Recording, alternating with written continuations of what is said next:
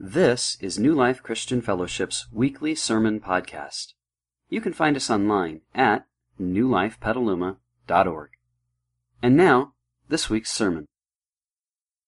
Boy, what a wonderful time of being together in God's presence. I hope you have noticed on purpose that the focus of our service this morning is Jesus. Not just Christianity, but Jesus in particular. And there really is no one like Him. And this morning, I want to invite you to a special service in which we investigate that. And we're going to have an awfully lot of fun with this. For those of you who are new to New Life, if you'll open up your program, on the inside of your program, you will find a sheet of notes that has words missing. That's just to make sure that you listen. Actually, no, that's not what that's for. It's to help you listen. How's that? Okay? You will not be given a test at the end. Okay? But we do assume that since you've come to church, you've come to learn. And so for the next several minutes, it'll be my privilege to guide you on a journey, because as a church, we're we're on a field trip. And let me set the stage for that field trip. Take a look at the screen. Let me read you 3 verses of Scripture. The first, they're all by Jesus, and Jesus said, "You will know the truth, and the truth will set you free." Now, I want you to look for a word that's common, an important word that's common to all 3 of these. The second thing Jesus said is, "I am the way, the truth, and the life." And the third verse, Jesus once again said, "I was born and came into the world to testify to the truth. All who love the truth recognize that what I say is true." What's the word that's common to all 3 of those?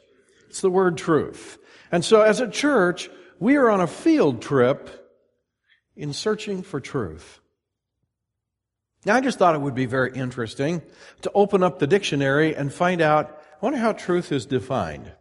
So, here's the primary definition of truth out of a typical dictionary. Truth is that which conforms to reality, actually exists, or has been verified. All 3 of those are very important.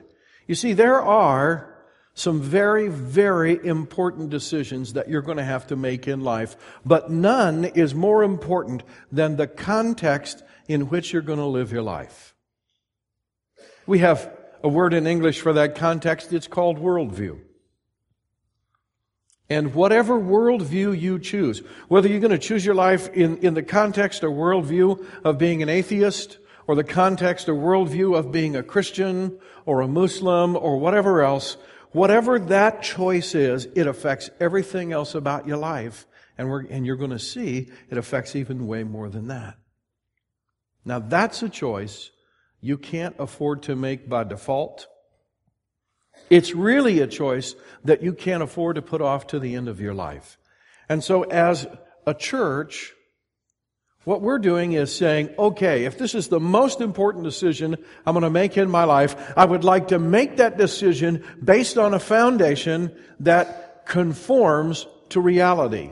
Because if you've ever made a decision that didn't conform to reality, somewhere along the line it jumped up and bit you, didn't it? When you actually found out what reality was.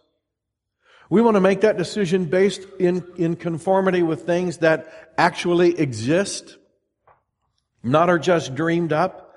And we certainly want to do everything we can to verify that foundation to make sure that our lives are built on the truth. Now, the last 2 weeks, we've taken a look at Case for God, and last week we looked at Case for the Bible. Let me give you a couple of resources that might help you. If you look on the inside of your little nutshell, which is the trifold thing in your program, about halfway down in the middle section on the front side, you will see a thing called Sermon Follow-Up, and there's an actual website there that you might want to go and look at, because it takes a lot of the concepts and many more that I didn't talk about last Sunday, but a lot of the concepts I talked about last Sunday, and then it gives you all the behind-the-scenes facts and a whole bunch more as well. So for those of you that are really into research and like to do that sort of thing, I would suggest that. The second thing I'd like to suggest is this. It's called the Archaeological Study Bible. And it happens to be one of my favorite study Bibles because, remember I told you last week, I'm a guy that needs a little evidence. I don't want to just believe something because some nice-sounding person said it was true. Well, this particular Bible, somebody has done, actually a whole lot of somebodies, have done countless hours of research. And there are, I think, 50,000 different articles in here that will give you archaeological facts that substantiate the history of the Bible. For instance, some of you have read the book of Esther in the Old Testament. Its principal character is a lady by the name of Esther who becomes queen of Persia, and her husband's name is Xerxes or Ahasuerus, depending upon he actually had two different versions of his name. But and they lived in a city called Susa. So let me just read you a paragraph or two here, and you get the idea of the sort of historical substantiation that's found not only behind the Bible, but all throughout this Bible. Susa, and it says see map 8a, the city of the summer palace of Persian rulers, is the setting for the book of Esther. Archaeological research conducted during the 1970s by a French team has uncovered many of the locations mentioned in the book. A particularly interesting find is the gatehouse mentioned in Esther chapter 2, verses 19 through 21, chapter 3, verse 2, and chapter 4, verse 2. The gatehouse, approximately 87 and a half yards east of the palace, was an imposing structure. It was almost 43.8 yards across, had a central room that was roughly 23 yards square, and it goes on to describe that sort of thing. So if you like historical verification for virtually everything that's in the Bible, it's amazing. I told you that as we're undigging and unearthing the artifacts, they just continue to corroborate every story that's in the Bible. And so there's a lot of that stuff. If you want to get one of those, you can get one through our resource, etc. table out there. That's where I got that one. And actually the paperback version is not very expensive, so it's probably money well spent. Now, let's talk about Jesus.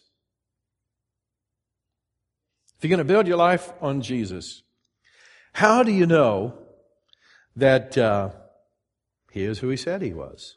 How do you know that He's reliable? How do you know any of those things about Him? Well, there are many different whole fields of evidences, and some of them are about the historicity of Jesus and references to Him in secular history, and some are about the fulfilled prophecies that Jesus fulfilled. But this morning, I'm choosing just to give you an object lesson. And so we're going to have a lot of fun with this because, some of the major decisions in life kind of self-select.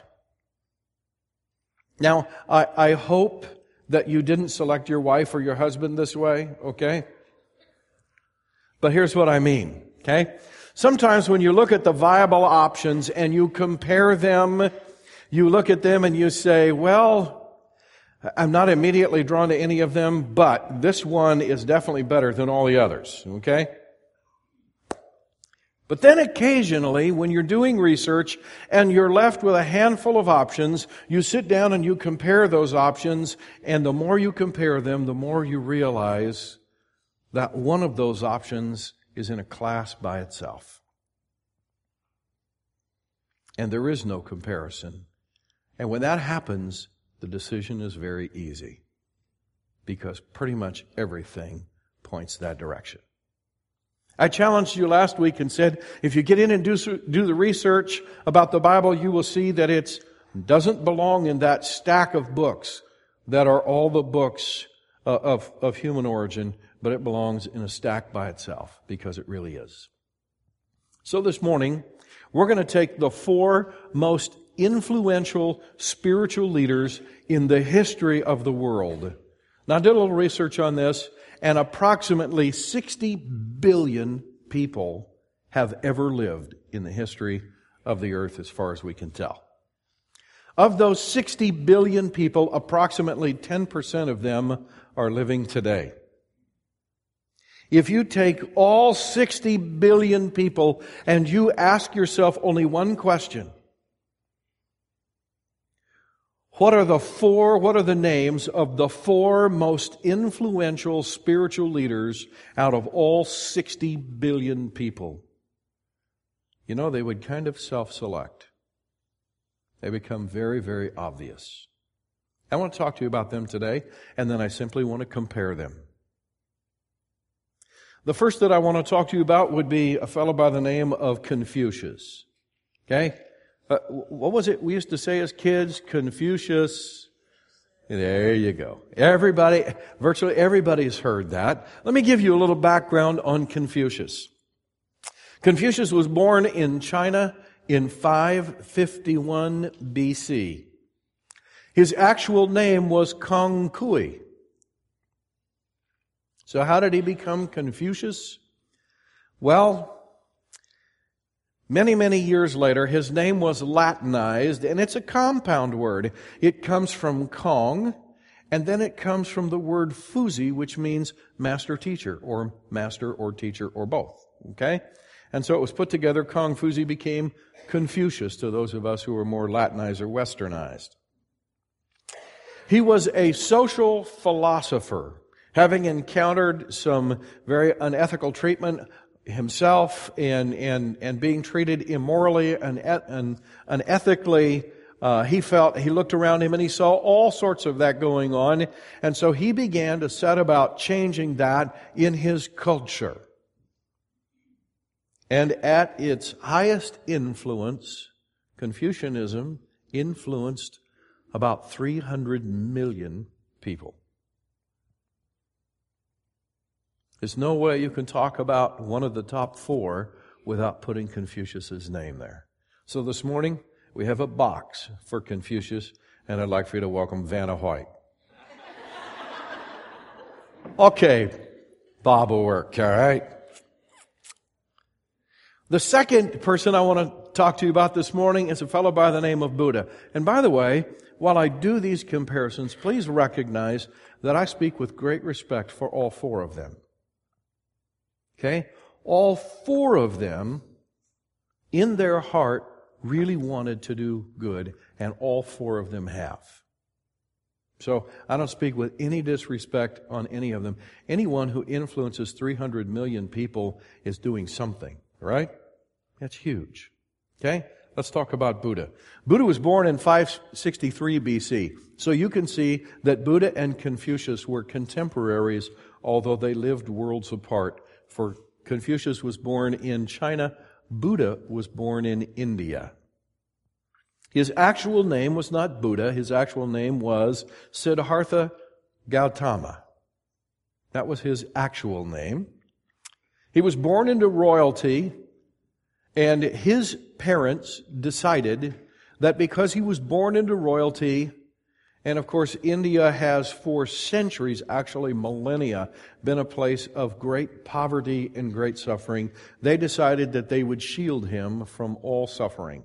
And so he was never allowed to go outside the palace walls, and nothing negative was ever allowed to be in his presence. Well, one day he wandered outside the palace as an adult, and he could not believe what he saw. He was shocked by it, and he decided to reject his royal birth and the life of privilege that came with it, and he began to search for the cause and the cure for human suffering. In his studies and meditation, eventually he achieved what he called enlightenment, and his desire was to be able to pass that along to everyone that he met. Today, some 365 million people consider themselves Buddhists. There's no way that we cannot include him in one of the 4 most spiritually influential people. So we have a block for Buddha as well.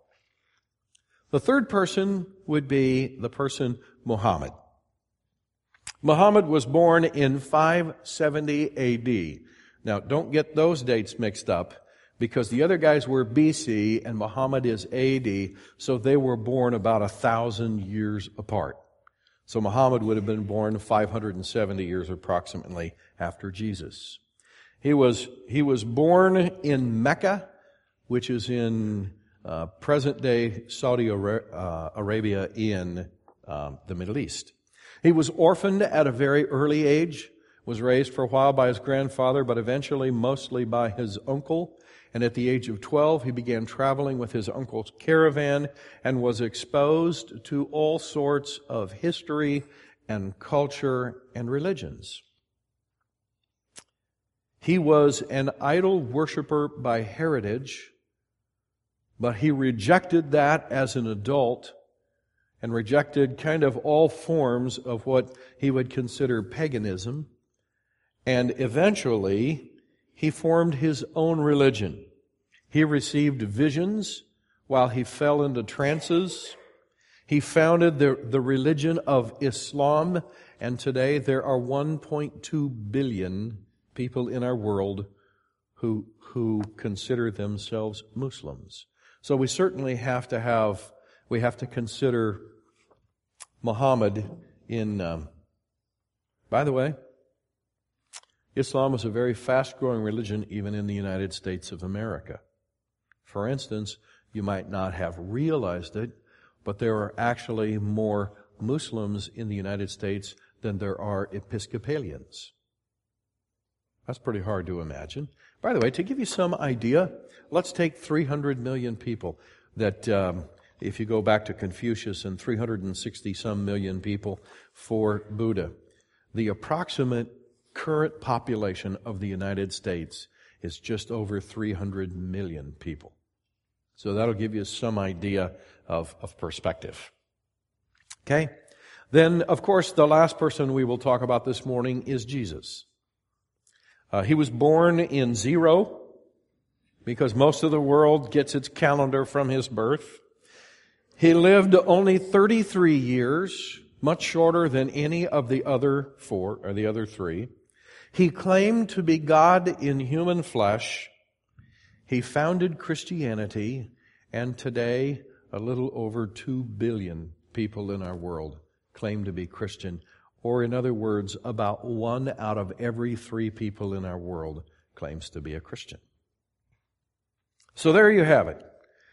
There are the 4 gentlemen that we're going to talk about, and hands down, they have had more spiritual influence than anybody else out of the 60 billion people. Now, before I get into the actual comparison, those of you who are really astute are going to say, wait a minute, what about Hinduism? That's a very good question. Okay? Hinduism has no founder associated with it. It has never had a single spiritual leader. Hinduism, if you study its origin and derivation, is really the longest surviving, and really the most complex form of idol worship and paganism and pantheism that this world has ever known. So you have to go into a study of its own if you're going to talk about Hinduism, because it doesn't really have a spiritual leader. That's the only reason it's not up here. Okay, so how are we going to compare these people? Well, if you're going to follow a spiritual leader, I think there are certain things that you would expect from a spiritual leader, especially a supernatural spiritual leader. So let's start with a basic thing, because the one thing that all 4 of these gentlemen are known for is they're all known for their teachings. If it were not for their teachings, we would never have heard of them. So let's start with their teachings, and let's start, first of all, with Confucius. I told you earlier that Confucius, let me tell you how we're going to look at their teachings. We're going to look at the scope of what they taught. In other words, how much of life and eternity did they actually address in their teachings? And then we're going to look at the breadth of its impact. In other words, how well accepted by the world and by what sector of the world. Okay? I told you earlier that Confucius was a social reformer. He wrote and collected statements of wisdom, and then he encouraged people to live according to those statements and according to that wisdom. He obviously was a great teacher, because no one could influence 300 million people at one time. No one could do that without being a great teacher, without having something to say. However, Confucius never really addressed any of the issues of basic spirituality. For instance, he never addressed the issue of whether there was a God or wasn't a God. And what I was able to read in my research, he never addressed the issue of whether there was an afterlife or there wasn't an afterlife. He never addressed the issue of whether there's such a thing, a sin, for which all people are accountable for, or no sin. He simply looked at the way one human being treated another human being and said there are certain things about that should be certain ways, and that has to do with morality and ethics. So I think if you consider the scope of what he taught about, he was very good, but it was very limited in its scope. And so I think for him, we could give no more than 1/4 of a block for his teachings, because he left much of life really unaddressed. Let's take a look at Buddha. Now, first of all, you need to understand that Buddha was born into a Hindu system. I told you he was born in India, and he was born into the Brahmin rank of Hinduism, which is the highest level. Just below that, and eventually that as well. Now, he took much of his teachings from Hinduism, but as he began to peruse the subject of suffering, and all of Buddhism is really about suffering, he reduced his teaching to 4 core teachings, and these are the 4 core teachings of Buddhism. Number 1, life is suffering. Now, there would be certain cultures in which that would be hard to sell, okay? But if you were born in India, virtually any time, it's not difficult to substantiate that life is suffering, okay? Secondly, he said all suffering comes from desire. It comes from human desire. Thirdly, suffering is eliminated by overcoming desire. In other words, if you could get all human beings to just quit desiring anything, then they wouldn't suffer anymore, okay? And eliminating desire was accomplished by following the Eightfold Path. So if you sign up to follow Buddha, basically what you're doing is you're saying to your spiritual leader, you teach me about the Eightfold Path. I'm going to live my entire life in the context of the Eightfold Path, and I'm going to believe at the end, I'm going to believe that all of my suffering will cease. And in fact, the whole concept of Buddhism kind of points to a thing called nirvana, which we'll talk about later. Buddha himself and his teachings comprise about 12,000 pages. However, he never addressed the existence of God, and the only thing he said about the afterlife was he carried on the Hindu concept of reincarnation. So I think in fairness to Buddha, we have to give him more of a block than Confucius, so we'll give him half a block because he did address more than Confucius. Now, let's talk about Muhammad. Muhammad, the basic teachings of Muhammad are found in the Quran. He wrote it himself after the visions that he received while he was in a trance in this cave. He himself, basically all of his teachings can be reduced down to 5 core teachings. And here they are. Number 1, Allah is the one true God. Okay, I shortened it in my notes. You got it there. All right. Number 2, Allah has many prophets, including Moses and Jesus, but Muhammad is the last and greatest of them all. In other words, Muhammad would certainly claim to be greater than Moses and Jesus and Abraham and the rest of them. And number 3, the Quran is the supreme religious book in the world. Number 4, there are many intermediate beings between God and man. Some of them are evil and some of them are good.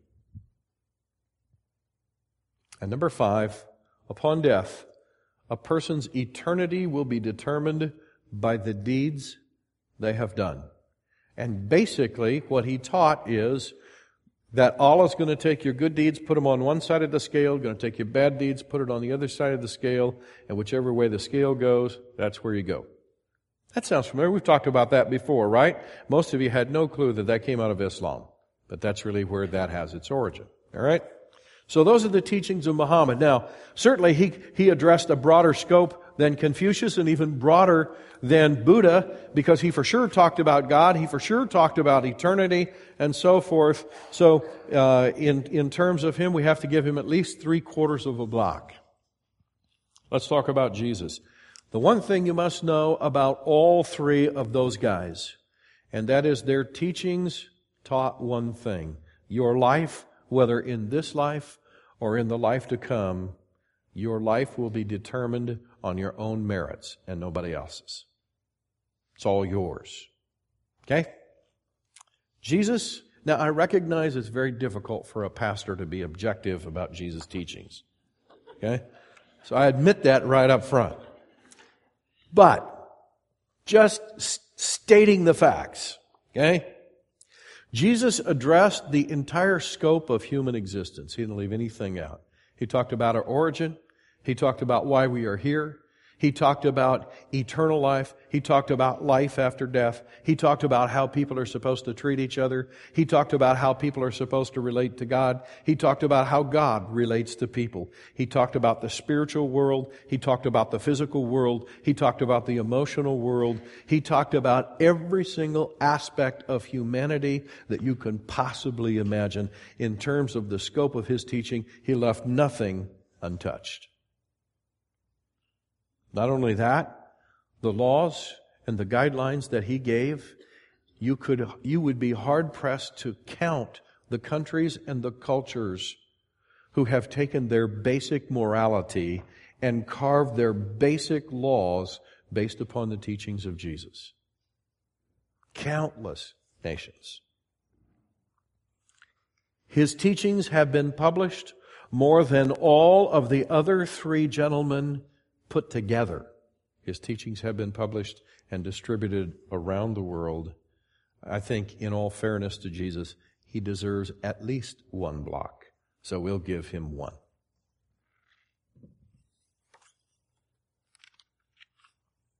Okay, so far? Everybody on board? It's close. Let's take a look at the next category, moral life. Okay? If you're going to follow a spiritual leader, I think you would want that spiritual leader to live an exemplary life and show you how it's done. I know I would. So let's take a look at the moral lives of each of these guys. First of all, Confucius. Now, there's not a lot written about his moral life. There's a little bit written about it, but not a lot. But I think it's safe to assume that he was at least better than average because he was a social reformer who cared about what took place in his life and other people's lives. However, he never claimed to live an exceptional life, and even his closest followers never revered him as anything other than just a good human being. So, I think, in all fairness to Confucius, we'll give him a half a block for his moral life. Buddha, I think I would give more because he rejected a life of privilege he could have lived in. He could have stayed in the palace, lived an easy life, but he rejected it. He went out to live with his fellow man. He lived a life of terrific devotion. He cared about other people, and he helped other people, and he did a lot to benefit other people. And it seems to me that he would deserve at least a little bit more credit than Confucius because of those choices. So let's give him 3/4 of a block. Now let's take the personal life of Muhammad. Unfortunately, this is where it gets a little awkward. You see, Muhammad himself wrote about his dark side and his tremendous struggles with personal darkness. Even his closest friends wrote about his dark side and how that it was scary. For instance, right in the Quran, it says that a man can have no more than 4 wives. Okay? Muhammad himself exceeded that a lot. But he said he received a special dispensation from Allah that made it okay. Okay, now I got a problem with that, all right? Not only that, Muhammad killed people who opposed him. That's one way, we get to Jesus, He taught us how to deal with enemies, but it had never had the end of a sword involved in it. But Muhammad himself writes about it. His closest followers write about it. That he actually killed people who opposed him. And in his writings, he begged for forgiveness from Allah for many of the things that he had done. I think in all fairness, especially to Buddha and Confucius, we can give Muhammad no more than a quarter of a block for his moral life. There was definitely some problems there. Now let's take Jesus. There's no record of any sin in Jesus' life. None. In fact, Jesus stood right in front of his enemies one day as they were surrounding him, and he asked them a question that no one in this room would dare ask anyone who knows them well. He said, "Which of you accuses me of any sin, and if so, what is it?" Anybody willing to take that test this morning? No. If you came to church and on your back was a list of your worst deeds, and you had to wear that to get in every Sunday, you know, this place would be empty. There would not even be a pastor here. And yet Jesus said, not to his friends and not to his closest families, but to his worst enemies, "I'm open. What's the sin?" Not in an egotistical way, but he wanted them to face the truth about his life. Now, even as he stood on trial shortly before his death, and they were trying to trump up charges against him, they couldn't find anybody who would testify against Jesus with any sort of evidence because, well, when you start with perfection, it's real hard to find a flaw. So why was Jesus killed? What was his crime? Here's what it was. That he claimed to be God's Son.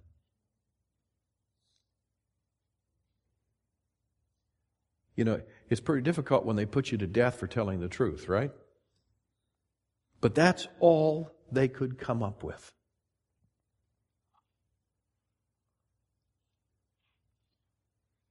Now, to help us get some perspective on this, I want you to understand what perfection is.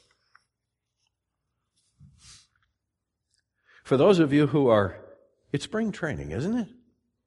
Okay, all you baseball buffs, I want to give you 5 names, and somebody tell me what these guys are all connected with. Babe Ruth, Roger Maris, Mark McGwire, Barry Bonds. Single season home run record, and I'm going to throw another guy in there even though he never actually owned it, and that's Sammy Sosa. Okay? Babe Ruth hit 60 home runs in one season. Roger Maris hit 61. Sammy Sosa hit 66. Mark McGwire hit 70. And Barry Bonds hit 73.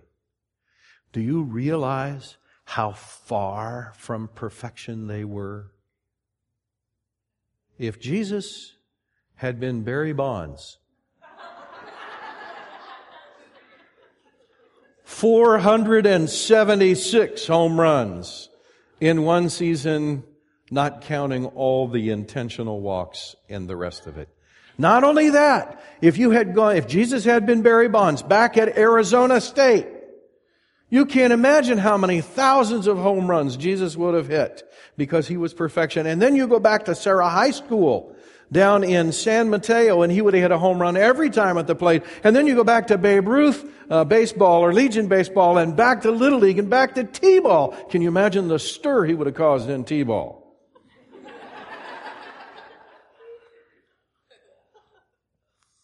You know, sometimes we struggle. We have a hard time understanding what perfection is. And yet Jesus' moral life was perfect. I think in all fairness to Jesus, he deserves a double-sized block when it comes to moral life. Now, yeah, you think Jesus is winning? Let's go to miracle power. If you are going to follow a spiritual leader, and especially a supernatural spiritual leader, wouldn't you want this person to demonstrate that they can transcend the laws of nature? That they're not subject to all the same laws of nature that you and I are, but they're actually greater than the laws of nature? Well, this is where the comparison gets really easy. Because when it comes to miracles, if we go to Confucius, he never claimed to have any miraculous power. No miracles were ever recorded or attributed to him. It's just no case, no block. If you move to Buddha, same identical thing. No, Buddha never claimed to have any miraculous power. No one ever attributed any miracles to his name. He was a human being just like you and just like me, subject to all of the natural laws that all of the rest of us are subject to. So no miracles, no block. When we get to Muhammad, same identical thing. Never claimed to have any supernatural power. Never claimed to do a miracle. No miracles were ever attributed to his name. None were ever recorded in history. There's no case there. There's no miracles at all. Now, when we get to Jesus, different story.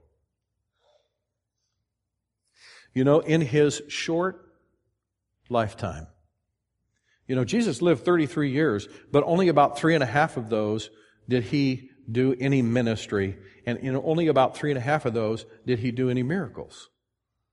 In a 3.5-year span of time, Jesus demonstrated that he transcended virtually every major category of natural law. In other words, I put in my notes, Jesus transcended the laws of nature at will. If he wanted to walk on water, he didn't look for stones under the surface, right? He just walked on water. If there was a shortage of food, Jesus could take a little boy's lunch and feed about 15,000 people with a little boy's lunch. If the storm was raging and people's lives were in danger, he could stand up and say to the winds and the waves and the rain, "Peace, be still." And he was still. A group of people went one day to push him over a cliff. And the Bible simply says he passed right through their midst. They got ready to push, and all of a sudden, there's nothing there. Jesus walked up to people who had been blind from birth, and he gave them sight. He walked up to people who had been deaf and never heard a word or a sound in their life, and enabled them to hear. He walked up to people who had atrophied and shrunken limbs that didn't work. And he spoke, and that limb would be well and whole. He walked up to people who had never walked and made their legs perfect. He walked up to people who were dead and raised them.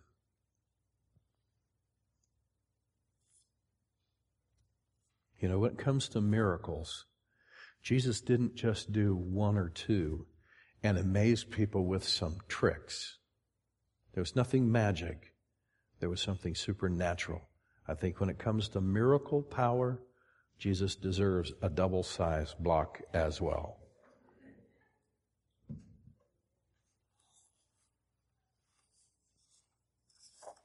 Let's go to prophetic power. Now, prophetic power is the ability to supernaturally see into people's lives. And I'm going to move a little quicker here, to see into people's lives and the future. And the reason I put the word supernaturally is because there are people who claim to be prophets, and what that means is they're like bookies in Las Vegas. It means that more than 50% of the time they're right. Okay? We're not talking about that. When you see supernaturally into someone's life or the future, it means you're perfect every time. Okay? All the way over to Confucius. Never claimed the power, never was accorded to him, no case, no block. Buddha, never claimed the power, never looked in anybody's heart and said, "I know what you're thinking," never prophesied anything about the future, no case. Even when we get to Muhammad, there's only 1 or 2 predictions that Muhammad ever made, that he ever wrote down, and they were both very general, and they were about what his troops were going to do in certain battles, and he predicted that they would win. But still, in fairness to him, I think we have to give him a quarter of a block, because at least he stepped out and made a few predictions. On the other hand, Jesus regularly looked into people's hearts and lives. He knew what people were thinking. He saw into the future. He predicted his own death. He predicted that he would be betrayed. He predicted who the betrayer would be. He predicted what city he would be killed in. He predicted the people who would actually kill him. He predicted how long he would be dead. He predicted when he would rise from the dead. In fact, if you were to list all of the prophecies Jesus made, we'd be here for a long time. And you know something? Every single one of them came to pass just as he said, and the ones that haven't come to pass yet are just waiting to happen, because they will. I think when it comes to prophetic power, never been an equal. We'll give him another double block. Okay?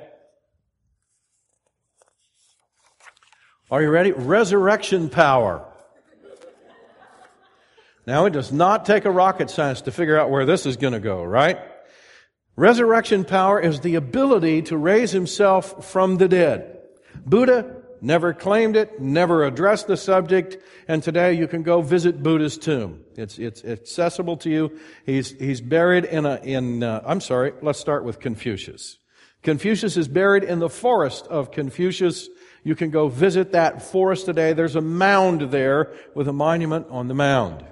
Buddha, you can go to Buddha's grave, well, kind of. Depends upon who you believe.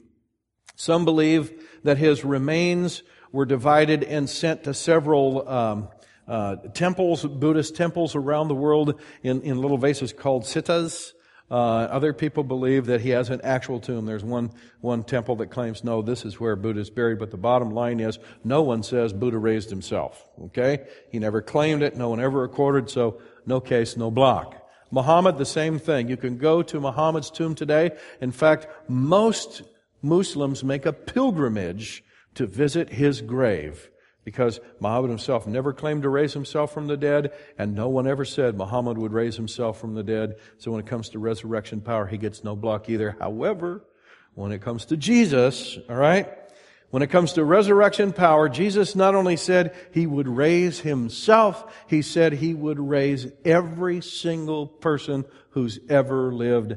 I think 2 blocks is a minimum of what we could give for someone who could not only raise himself, but actually raise everyone else. So yes, we have some help, all right?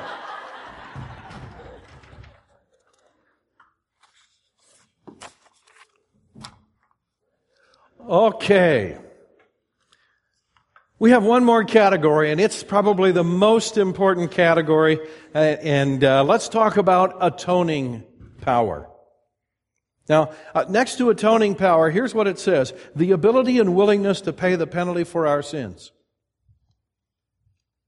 I want you in parentheses or somewhere around there, I want you to write this word. It's the word Savior. Because that's literally what that word means. Confucius, if you went to Confucius and you said to him, hey buddy, you seem to care about people, would you take the penalty for all my sins? What do you think he'd say? Are you kidding? I got enough of my own, right? If you went to Buddha and said, Buddha, I know you're concerned about suffering and I don't want to suffer in the next life. So would you come and would you take the penalty for all my sins? And in your next life, would you pay for my sins? Because you believe in reincarnation, right? So would you kind of take all of my bad karma and eat it up in the next life? What do you think Buddha would say? It would be inconsistent with everything he taught. If you went to Muhammad and said, hey, Muhammad, would you be my Savior? Would you pay the penalty for my sin? Would you purchase for me forgiveness from the God you worship? He would have said, I can't do that. I've got my own dark side. I beg for my own forgiveness. I can't do that. Do you know what the Bible says? I want to read it to you straight from God's Word. Here it is in 1 John chapter 2. My dear children, I'm writing this to you so that you will not sin. But if anyone does sin, we have an advocate who pleads our case before the Father, Jesus Christ, the one who is truly righteous. He himself is the sacrifice that atones for our sins. And not only for our sins, but the sins of all the world. Jesus, I think, deserves, if there's a way I could give him the biggest block for this, I would. But we'll give him one more double-sized block.